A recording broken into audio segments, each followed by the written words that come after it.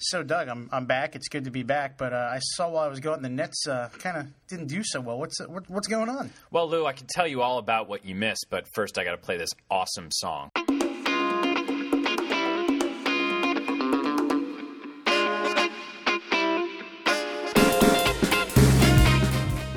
And hello, everyone, and welcome to the lucky 13th edition of the Yes Men.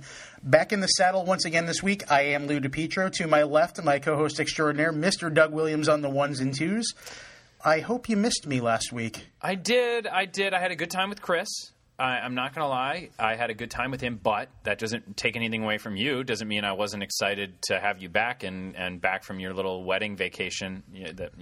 Well, it wasn't my wedding vacation, but it is a wedding vacation. Yeah, I should have specified. I don't want to get fans too excited, get congratulations. And people will be sending me gifts off my unexistent registry. Just tons of toasters from all our subscribers. Crock pots, everybody. Crock pots. It's the wave of the future, the past. Speaking of subscribers, just remember, all you have to do if you're listening to this on YesNetwork.com is subscribe on iTunes, and then if you could do us a favor, rate and review us, give us some stars, give us a comment or two, and that really helps us in terms of gaining popularity and seeing where we are, seeing what people like. If you have tips or anything like that, feel free to leave them in the comment section. We appreciate it. We do, and first of all, obviously, I want to thank Chris for stepping in last week, and a fabulous podcast. I did listen Temporary to it. Yes Man. I did. I listened to it on the plane ride home on Monday after I was in the cellular range that I was able to download it without incurring crazy data fees. But thanks to Chris for stepping in. And, as we talked about briefly there in the open, while I was gone, the Brooklyn Nets didn't do so well out on their West Coast road trip. Couple of tough losses there. They did get a big win on a buzzer beater. But right now it seems like this is the worst-case scenario of what everybody was wondering. Would this team gel together quickly? Much like last year, it seems they're having a tough time doing that. You know what? It really goes to show you just how deep you kind of have to be. Because we looked at their roster in the preseason, and it looks like they have 14 good players. I mean, legitimately looks like that. Yeah. And Tyshawn Taylor's the guy going down to the D-League. He would be a backup point guard on most teams. So it really goes to show you it just seems like they don't have the personnel that they once did. I mean, obviously they've had some injuries, but I think that they're going to eventually start playing better. I don't think it's panic time yet. Keep in mind, Andre Kirilenko hasn't really played this year. I think he's a tremendously key player. And, they haven't gelled together yet. And the thing is, I said, and a lot of people did, in the preseason, that they might have a slow start. And now, once they're actually having the slow start, people are panicking. I don't think it's time to panic yet. Did I think they would play better? Yes.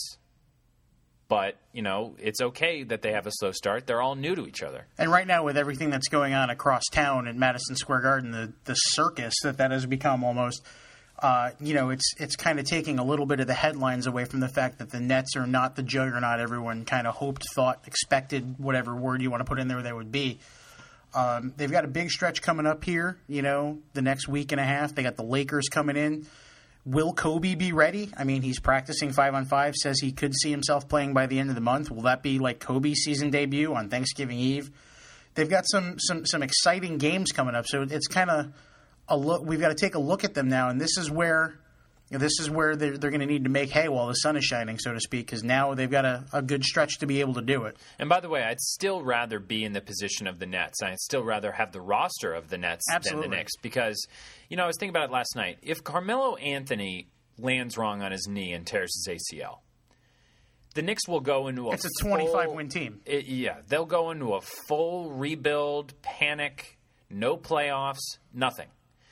The Nets, even though they've had some injuries, and we said a few minutes ago that they may not be as deep as we once thought they were. Mm-hmm. They have a much more well-rounded roster. They're in much better shape than the Knicks. I know that we were talking to you on Wednesday, and they both have the same record. They're both 3-7, but I think they're very different clubs.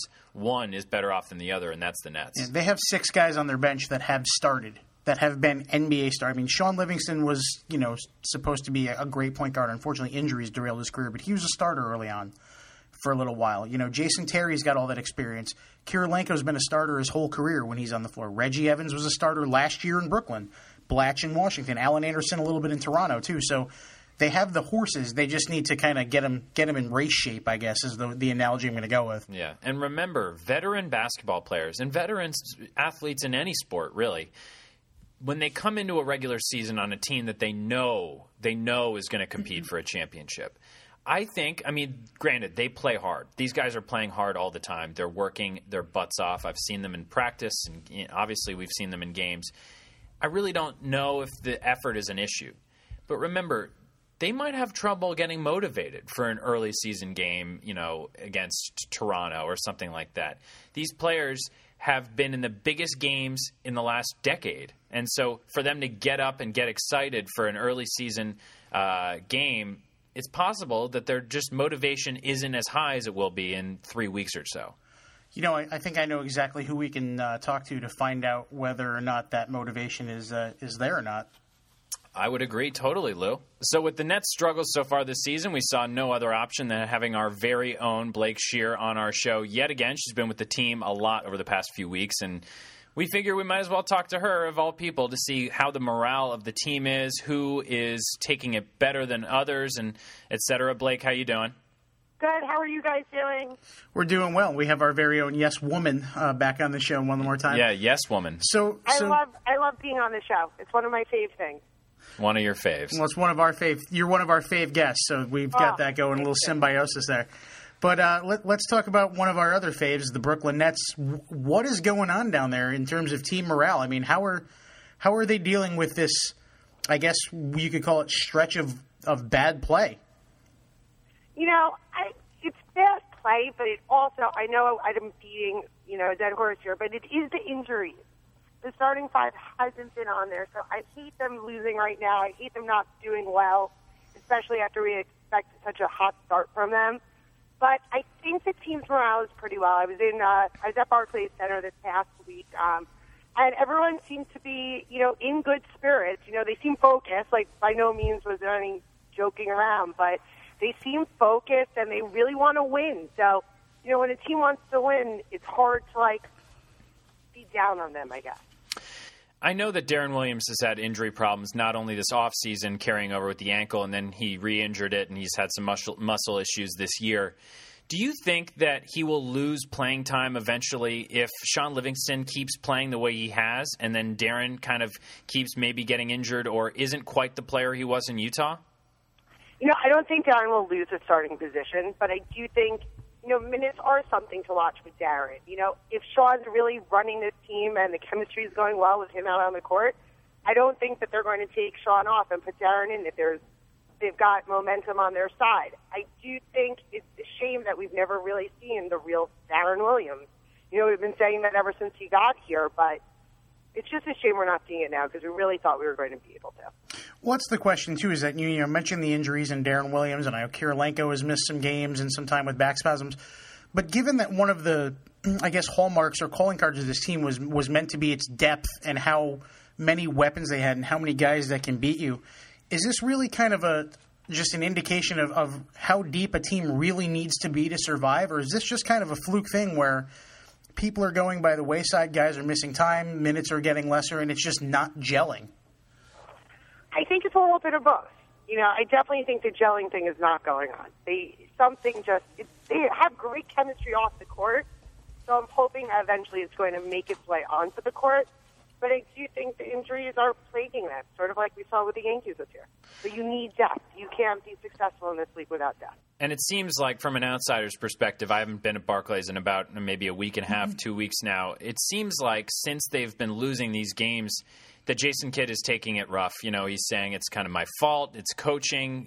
We didn't make shots, but at the same time, I feel like I'm responsible. Do you think he's taking this hard? I mean, it has to be difficult. Obviously, he's never coached before, and he goes in to this team with high expectations, and they're on, they have a 3-7 record. Do you think that this has been hard on him, and do you think it will be good in the long run that he struggles like this? Well, I think it's hard anytime Jason Kidd isn't playing. His team, whatever team he's on, is not doing well. He takes it hard. He's a true player, very intense. And I do think them losing, we've seen him change the style of coaching a little bit. He's definitely been more vocal, especially on the West Coast trip. We've seen hints of that. So hopefully these glimpses that we're getting of him is maybe saying, okay, maybe I need to change something up. Maybe the way I thought I was going to coach isn't necessarily the right way that it has to be done. So I don't know. You never want to say you want to see someone struggle, but I think it's a wake-up call for everyone.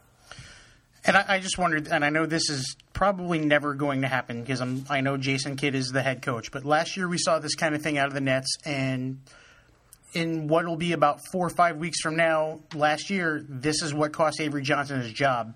I know Jason Kidd won't be going, but do you think that maybe makes it a little easier on him? Kind of that knowledge. He probably knows he's not going anywhere. Obviously, Avery Johnson thought that last year too, and look what happened, but this is his team. He's got that time to figure it out. Does that maybe mitigate it a little bit for him? I think it definitely gives him confidence, knowing that the organization is behind him 100%, and that it's, he needs to go through these bumps in the road. He needs to get through these and get on in a winning way. They're going to have times that they're going to win 5 and 6 games in a row. We just haven't seen it yet. Well, Blake, thanks a lot for coming on. As usual, we love having you on the show. You give us a little insider perspective while also, talking about kind of the guys, what they're like, and how their morale is, and we appreciate it. We love having you on. So keep coming on with us, will you? One more thing. I'm promoting some of our segments on our pregame show. We have this great new segment, fan interactive, called BK Connect, where some of the beat reporters and our own Chris Sheeran answer your questions. So we're doing that about every 2 weeks on the pregame show. So send us questions, comments, anything. Hashtag BK Connect. We saw the first one of those actually on Nets Magazine last month with Rod Boone from Newsday, and it went very well. So definitely keep out on the lookout for that. Blake, thank you very much. Thank you, guys. It'll be on air on Sunday. Bye-bye. Awesome. Take care, Blake. And once again, that is our own Yes Network's own Blake Shear, our Nets insider and very own Yes woman, joining us once again. Maybe she'll be up here one day with us instead of over the phone. That'd be pretty funny. That would be pretty funny. And to my left is Blake Shear, and to her left is Doug. Well, that, or maybe next time one of us goes away, we swap out, have the rotating guest co-host sort of. You want me to just go away? You mean like on vacation? Yeah, like on vacation, or like, when you take your annual pilgrimage to wherever you go. I Do you don't take really an annual pilgrimage? Not really. No, I'm not an annual pilgrimage guy. Well, either way, you'll definitely hear more of her in the future, whether it's here or over the phone. She's going to be. Well, Lou, we've talked some basketball. Right. Let's talk about a little something else that happened while I was gone. The Eagles took first place. Yeah. The Giants won again. I do offer you my condolences on, unfortunately, being in the Final Four but not making the Final Two in our Survivor League. Yeah, we talked about it a little bit on Twitter. Lou has been rubbing salt in my wounds a little bit with the Survivor League. I was eliminated. I took Houston. I didn't tell anybody on the podcast last week because I didn't want to give it away to my competition. But it turns out it did matter. I lost anyway. Yeah, I wouldn't want to pick Houston. I don't know what was up with that, but okay. I took the Eagles in my 3 strikes, and you know what? They won, so I'm happy. Yeah, it must be nice. Okay, I have a little bit of an argument. Okay. I would call it an argument or maybe a piece of my mind. A theory? Yeah, a theory. That's a good way to put it. Okay. So I spent a large portion of my time yesterday, looking at the rest of the season for the NFC East contenders. So take out the Redskins, right? Because they're not going to compete for the division. Last year they were 3-6 and they went on a run, won 7 straight. This year they were 3-6 and they almost made a fourth quarter comeback, but they lost and they're going to keep losing because that's what they do. Yeah, so I'm not going to include them on here. Anybody who's upset with that, I'm sorry. It's just I haven't seen enough from RG3 to even consider them a contender. Tough year to pick him as your fantasy quarterback. Okay, so Here are the weeks, and I know this is a mental image thing because we don't have a graphic to show you and everything like that, but just think about this. We're talking about 3 teams, the Giants, Cowboys, and the Eagles. Well, this week will be easy because 2 of them are playing each other and one of them's on a bye. So. Right. Okay. So after week 12, I think the Giants are going to beat the Cowboys. I think the Cowboys obviously lose to the Giants, and the Eagles have a bye. So that will leave the Eagles at 6-5 and the Giants and the Cowboys at 5-6. Week 13, I think the Giants beat the Redskins. I think the Cowboys beat the Raiders. And I think the Eagles beat the Cardinals. I think so far the 2 most controversial games would be Giants-Cowboys. That's kind of a toss-up, although I'm giving it to the home team and the Giants. And Eagles-Cardinals, the Cardinals are a very good team. They're 6-4, really stingy, good defense. I think the Eagles will take that game too. It's the cross-country trip that's going to get them. Right. Yeah. So you got the Eagles at 7-5, Cowboys at 6-6, and the Giants at 6-6. The Eagles are still in first place. After Week 14, I think the Giants are going to play hard and beat the Chargers in San Diego. I don't really have a ton of reasoning for it, but I just think that's what's going to happen. The Cowboys will lose to the Bears. I don't think they've proven to me that they can beat the Bears. And the Eagles will lose to the Lions. So this is where I get to having to explain myself. The Giants and the Cowboys, 7-6 and 6-7 respectively, and the Eagles are 7-6 as well. So the Giants and the Eagles are tied. The Cowboys would be in second place. My reasoning for the Eagles losing to the Lions is pretty simple.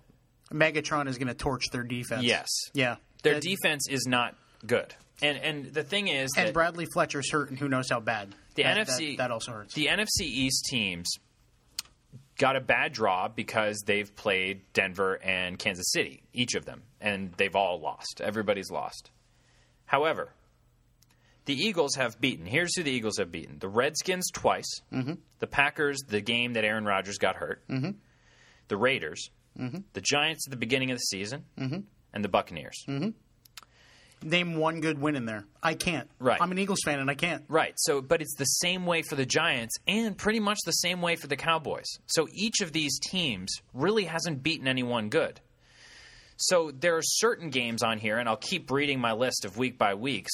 Most of the games against tough non-NFC East opponents, I have them losing. All three teams. The NFC North, especially with, the Eagles still have to play the Bears and the Lions. The Giants, they've at least kind of, I don't know, they've gotten through most of that. Is that the best way to say it? I mean, they still have to play the Lions. Dallas the same way. Like, those are two dangerous teams because you never know which one's going to show up.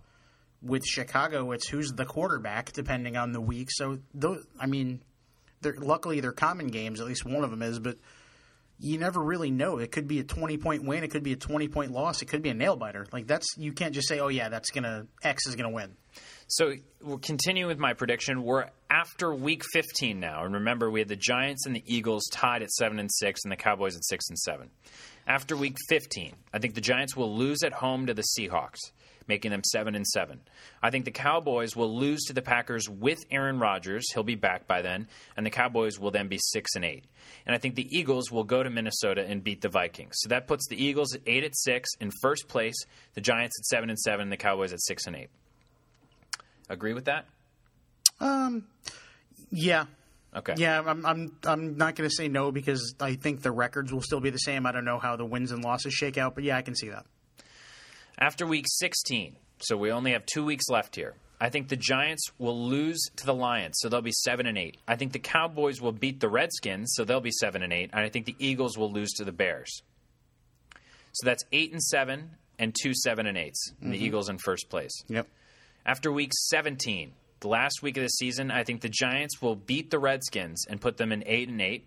The Cowboys will beat the Eagles at home, and they'll be 8-8. And the Eagles will obviously be 8-8 as well after losing to the Cowboys.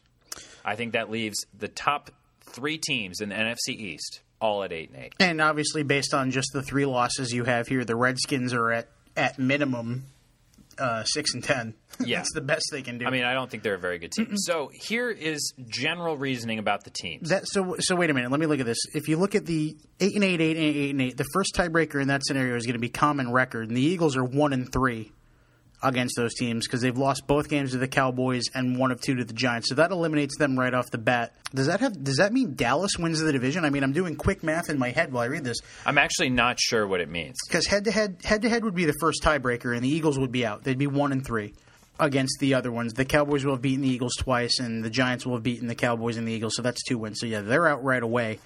Then I think the first tiebreaker after that head-to-head comes down to division record, and as I'm looking, Cowboys are 3-0 at the moment, so they go 3-1. Then the Cowboys beat the Redskins as 4-1, and then they 5-1. Yeah, the Cowboys win the NFC East in that scenario. That is my scenario, and damn, neither of us is happy about it. No. So here's kind of what I'm going with. I think the Eagles are the third best team in the division because I think their defense is really weak. I think their offense is actually a force to reckon with now, but I don't think it can overcome their bad defense, which we knew at the beginning of the season that it was one of the worst in the NFL. They have Nick Foles now, they have LaShawn McCoy still, and Deshaun Jackson's playing really well, but on the defensive side, I think they're weak. The Cowboys are the best team in the division without bar none if they beat the Giants this weekend. The Cowboys defense can't stop anybody either, though. Have you seen what teams have done? Right, but I don't think the bottom line is all three teams aren't good. But listen to this. If the Cowboys beat the Giants this weekend, that would be the second time they beat the Giants, and they've already beaten the Eagles twice. So that means they're the best team out of those three. Now, does that mean that they finish above them? I don't know. But it means that they're the best team. So that's how I factored through the schedule. Right. Now, I think the Giants are going to win at home this weekend, but I left it up to the Giants and the Cowboys at the top of the division because the Giants, if you look at the teams they've lost to, and there aren't that many good teams in the NFL this year. The Giants have lost to the Cowboys away, the Broncos, the Panthers away, the Chiefs away, the Bears away, and the Eagles. That's true. Those are all what you would count as, I guess, good losses. Right, exactly. Because even if the Redskins had beaten them, which they haven't even played them yet, any division loss can't be a bad loss, especially if it's away. Right. I mean, that's just, it doesn't matter. Even if the Colts lose to the Jaguars in Jacksonville, the Jaguars are terrible, but it's still a division game. You get amped, like you understand it. The Eagles at 6-5, I mean, they're the same way, yet have they beat a good team? No, not by any stretch of the imagination. The best team they've beaten is the Giants, who are 4-6. But have they lost a bad game yet? No. Right. I mean, okay, they lost to the Chiefs. That was at home, which still, I mean, it's a tough game. I mean, the Chiefs are 9-1. They lost to the Giants, they lost to the Cowboys, so those are division losses that are good. I mean, it's not like they've lost to, the Bills. You know what I mean? I mean, the Broncos obviously whooped them, and, they've whooped pretty much everybody on their schedule. The Chargers, is that maybe their only bad loss? But the Chargers are one of those Jekyll and Hyde teams. Like, could they be better than they are? Could they be worse than they are? Who really knows? So being at home, I guess, maybe makes that a bad loss. Yeah. Because San Diego had to come across country for a 1 o'clock game. That's the one game that I singled out as a bad loss for the Eagles. And one of the things that kind of makes the Giants and the Cowboys almost more reliable maybe than the Eagles is that they still have regimes in place. So they still have Tony Romo and Jason Garrett. And although they've never done anything really exceptional between the two of them, they at least have continuity. And the Giants have Tom Coughlin and Eli Manning, who have won 2 Super Bowls together. So there's reliable, and then there's the Eagles, who are a wild card. I mean, the Eagles could end up going 10-6, 9-7, and winning the division easily. But I just don't have the faith in them that I would have in a team that's been there before and done it together. See, and as much as you're going to call me a normal pessimistic Eagles fan, I'm going to agree with you on this regard. They could very easily go 1-4 in the final 5 games. Because Arizona, even though they're coming across country, is a good team and a better team than anyone gives them credit for. And that rushing game, if Andre Ellington gets going and Mendenhall can play, that's a tough team to stop. Detroit, I mean, we already said, I even believe that Megatron is going to have a field day. The Bears, Jekyll and Hyde team. They lost to the Redskins in the game that Cutler got hurt. But, they can win that game. The Cowboys have already beaten the Eagles, so, we know they can do it. And that one was, not even good, not even close for Philly. They could go 1-4 in those games. I don't think they'll lose to the Vikings. They could also go 5-0. I mean, I wouldn't be shocked if the Eagles finish 11-5. I wouldn't be shocked if they finish 7-9. That's the kind of season it is. That's the kind of schedule they have left. That's the kind of team it is. And by the way, I'm not going to be shocked either way. Will I be happy if they finish 11-5? Absolutely. I'll still be happy if they finish 7-9 because that's a marked improvement over last year. But I wouldn't be surprised in the slightest. And keep in mind, I think if these teams weren't playing each other, I would have them losing every game. Because I don't think these teams are good enough to beat a lot of other teams in the NFL outside of this division. But luckily for them, they play each other, and they're all bad, so one team has to win. And it's going to be one of those things where, whichever team ends up winning the division is going to host New Orleans, Carolina. I mean, depending on how that division shakes out, maybe the Niners. Like, you can't necessarily say, oh, they're hosting a home game, but they could be 1-0. And I mean, even an 11-5 Eagles team could be 1-0 if they get the 4 seed somehow. If Detroit or Chicago hangs on at the top of the NFC East or NFC North, I'm sorry, and kind of pushes forward, or the Saints get on a hot streak. I don't know, man. I'm going to go 9-7 with the Eagles, and I'll see if they can do it. That's really all there is. But switching gears a little bit. Well, continuing with... Yeah, switching gears to the AFC, right, say that much. I wrote a column yesterday, a little commentary about how everybody said the NFC stinks 3 weeks ago, and you look what's happened since. Anybody looked at the AFC South lately? Indianapolis is 7-3 and could be 5-5, should be 10-0. The rest of that division is garbage, absolute garbage. And now that the Titans have a backup quarterback going for the rest of the year, you know what? Indianapolis can clinch that division on December 1st. If they win this week, then they can clinch the division by beating Tennessee on December 1st. It's unbelievable how things change. Yeah. And the Jets are 5-5 and in the wild card. So, that's just one of those things that it's an anomaly, but we have someone to help us out with that. And to discuss the craziness that is the AFC and the Jets' place there, as well as a little bit of Doug's NFC East prognosis, we have one of our YesNetwork.com colleagues with us. JetNation.com's Dennis Agapito is on the line. Dennis, Lou DiPietro, Doug Williams, the Yes Men. How you doing today? I'm doing fantastic, fellas. Thanks for having me on. So I got to ask you, first question right off the bat. The Jets, 5-5, currently the wild card based on tiebreakers and scenarios. But they win one, lose one, win one, lose one, win one, lose one, and continue on down. What is up with that? Yeah, I guess the word for the day for the Jets is consistently inconsistent. And I guess it really starts with having a rookie at quarterback. He's going to have his ups and downs. He's going to have his growing pains. And it seems like when you get the good Geno Smith out there, the Jets are winning. And when you get the bad Geno Smith, now there's a combination of things that leads to the bad Geno Smith. It isn't always 100% on him. But in this past game against Buffalo, you certainly saw a poor performance from him.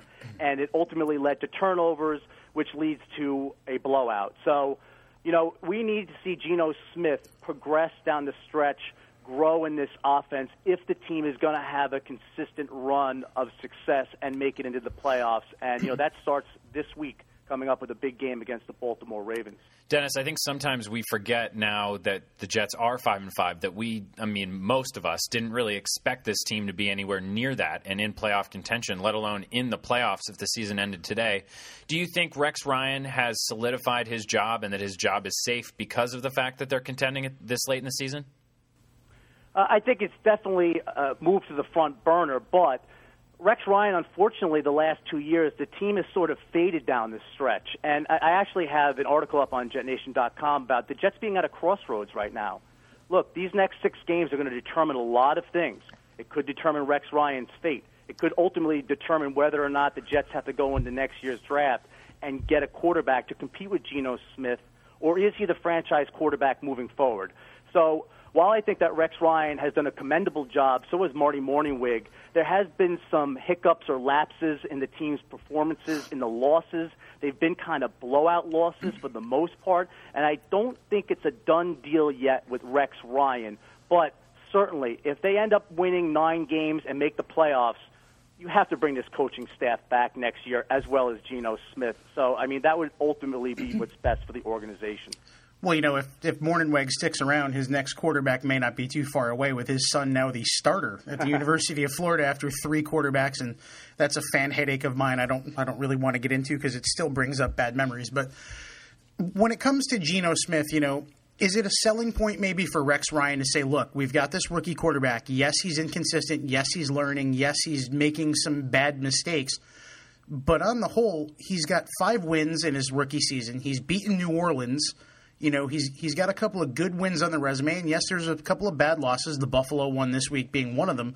But is that kind of a selling point that, hey, look, we've got something here. Let us develop it. Give me some time, and maybe he can do what Mark Sanchez did in his first couple of years or better, but then come out with a better finished product 2 or 3 years down the line? Well, I think right now the expectations have risen a little bit as far as this year goes. I think when the season started, a lot of us looked at the future. And you didn't want to throw away a season, but you felt like you got a rookie quarterback, you have to develop him. But sitting where they are right now and looking at how muddled the AFC playoff picture is, I think it would be a disappointment if they fell short of making the playoffs. I think expectations have risen. I think let's look forward to next year is not really an option for Rex Ryan to save his job. I mean, maybe if they just fall a hair short and they say, we don't want to overturn the apple cart here and change everything around, and we think that Rex Ryan gives us the best chance moving forward, keeping the same defensive philosophy, the same offensive coordinator, instead of changing up the entire coaching staff. But I don't buy this anymore. I mean, Geno Smith has now played 10 games. It's time to take the training wheels off of him, and he has to progress down the stretch. And he's been kind of a game manager over the last 4 or 5 games. They've been running the ball a lot, and I think you're going to need to see growth in him if the Jets are going to make the playoffs. And if there isn't growth in Geno Smith, it might ultimately cost Rex Ryan his job. You mentioned earlier, too, the game with the Ravens this week coming up is very huge. Mm-hmm. You know, the Jets, 5-5, wild card, but the Dolphins are there. The Ravens are one of those teams. Pittsburgh is back in the hunt. Buffalo's still there. There's literally 8 teams vying for that one spot at this point, well behind Kansas City for that second wild card. What do the Jets need to do these last 6 weeks to maintain that spot? Is 3-3 going to be good enough? Do they need to maybe go 4-2, but one of those wins is over Baltimore? What do the Jets need to do to play in January? Well, I believe that 9 wins would get them in. There's a combination of ways you could get to 9 wins, which means 4-2 at worst. I don't think 8-8 would get them in. Looking at their schedule, now they have the Dolphins twice on their schedule, and they have the Ravens, a team that's sitting at 4-6. Again, they won the Super Bowl last year. So are they a juggernaut? I know the Jets are playing in their house, and it's going to be a very difficult game with a playoff-type atmosphere. I mean, they're playing for their season here, and the Jets are trying to get back in the driver's seat. But here's the bottom line. Take care of business. You know what? No, this team has not made excuses all year with this roller coaster ride, and they have a very team-first oriented locker room, and they're all about playing hard for Rex Ryan, playing hard for their teammates, and it has shown at times. And yes, there's been inconsistencies, but they've always seemed to bounce back. And the bottom line is here: you don't want help from somebody else. Take care of your own business, win the games down the stretch, progress, get better down the stretch of the season. Remember, there's an old saying, win in December, play in January, and I think this really fits with where the Jets are right now. So, Dennis, switching gears really quickly, I know you write some for G-Men HQ on your spare time when you're not working for Jet Nation, and I guess we've been talking a lot about the NFC East today in our podcast, and I think it's going to come down to kind of which team is not the worst. There really are no good options in that division. I really don't think any of those teams or juggernauts are going to go anywhere in the playoffs necessarily. Do you see a chance that the Giants end up winning that division? I see a slim chance. I mean, look, it starts this week with a huge game against the Dallas Cowboys. This is a must-win for the Giants if they want to have a glimmer of hope heading down the stretch. Now, look, it's still tough even if they win that game. When you start off with 6 games on the wrong side of the ledger, okay, you've dug yourself a pretty big hole. And I don't know, I give the Giants credit, but they've caught a couple of breaks here. Scott Tolzien coming into town last week instead of Aaron Rodgers was a big break. Matt Barkley starting for the Philadelphia Eagles instead of Nick Foles was a big break for the Giants. But give them credit. They've won 4 in a row, and now they have a chance to put themselves back in the mix by beating Dallas. But if they lose to Dallas, it's almost going to be impossible for them to get in the playoffs and win the division. Even if they do beat Dallas, I still see too tough a road with them playing the Redskins twice. They got to go to San Diego. They have Seattle coming in here. They also got to go to Detroit. Those are some rough games that if they went 3-2, you would say they did a pretty decent job. I'm also looking at Philadelphia's schedule here, and they're now at 6-5. And they're at home for a couple of games against Arizona and Detroit. They play at Minnesota. They got Chicago coming into town. They play Dallas. You know what? I think that it's going to really be difficult for the Giants to catch back up. But you know what? It starts this week against Dallas. Win this game. Cross your fingers, and maybe things fall into place. But it is an uphill climb. Well, I know that Doug is a Giants fan, and even me as an Eagles fan, we're both hoping for a Giants win over the Cowboys this week, because that would help out both teams. Dennis Agapito from JetNation.com and G-Men HQ, we thank you for coming on the show today. Oh, well, thank you very much for having me, fellas. Take care. Once again, that was Dennis Agapito of JetNation.com, a partner of YesNetwork.com. You can check out all of Dennis and Phil Sullivan and the JetNation.com gang's work on our homepage in the blog section, also on our NFL page. Lots of good Jets news, Giants news as well with Big Blue Interactive. So check on that throughout the rest of the season for some hard-hitting analysis, commentary, and just some plain-out good writing. It'll hit you hard. It's hard hitting. So before we wrap up here, now that we're both out of our work pool and things are tough, it's maybe kind of too soon to go back into that. But give me your one pick for the week, Doug. If you were in it and you were still, alive in that Survivor pool, who you got? Well, if I had to pick one game, I actually don't think it's going to happen on Sunday. I think it'll be a Monday night game. San Francisco against Washington. I don't know if you've noticed so far in this podcast, but I'm down on the Redskins. Yeah, they're not good. They're one of those teams that people are going to beat up on for the rest of the season, I think, and I'm going with San Fran. Think about it. With the talent on their team, they should not be 6-4. I think they're going to come off really, really psyched, and they're going to come out on Monday Night Football and whoop the Redskins in Washington. And I think that's pretty much as much of a for sure pick as you can get this week. Yeah, San Fran, again. And I hadn't used San Fran yet in my Survivor League, so I could have done that. I almost thought of that this week. I went with the Eagles while I was away, and I'm like, if I can't go down without the who did I have left? I had Seattle left 2 weeks ago, and I was like, I couldn't go down without using Seattle. I almost picked Arizona, but they won anyway, so it all worked out. But who you got? I don't remember in my three strikes pool if I've used Carolina yet or not. I don't think so. I know I hadn't used them in the work one, so I would have used them this week. But that would be the team that you would pick if they were available. Right. If Carolina were available, I would pick them. I don't remember if I have or not. My backup option, it's really, really, really, really, really tempting to take the Texans. But, they're really, like right now they're just in turmoil. Jacksonville's terrible. Blind squirrel finds a nut every once in a while. They beat Tennessee. If the Houston Texans never won a game again in the history of their franchise, I wouldn't. They may not win a game again the rest of the year, the way things are going down there. But I don't know. My backup pick, I would go with New Orleans. Atlanta is just falling apart. I know I've used New Orleans both times.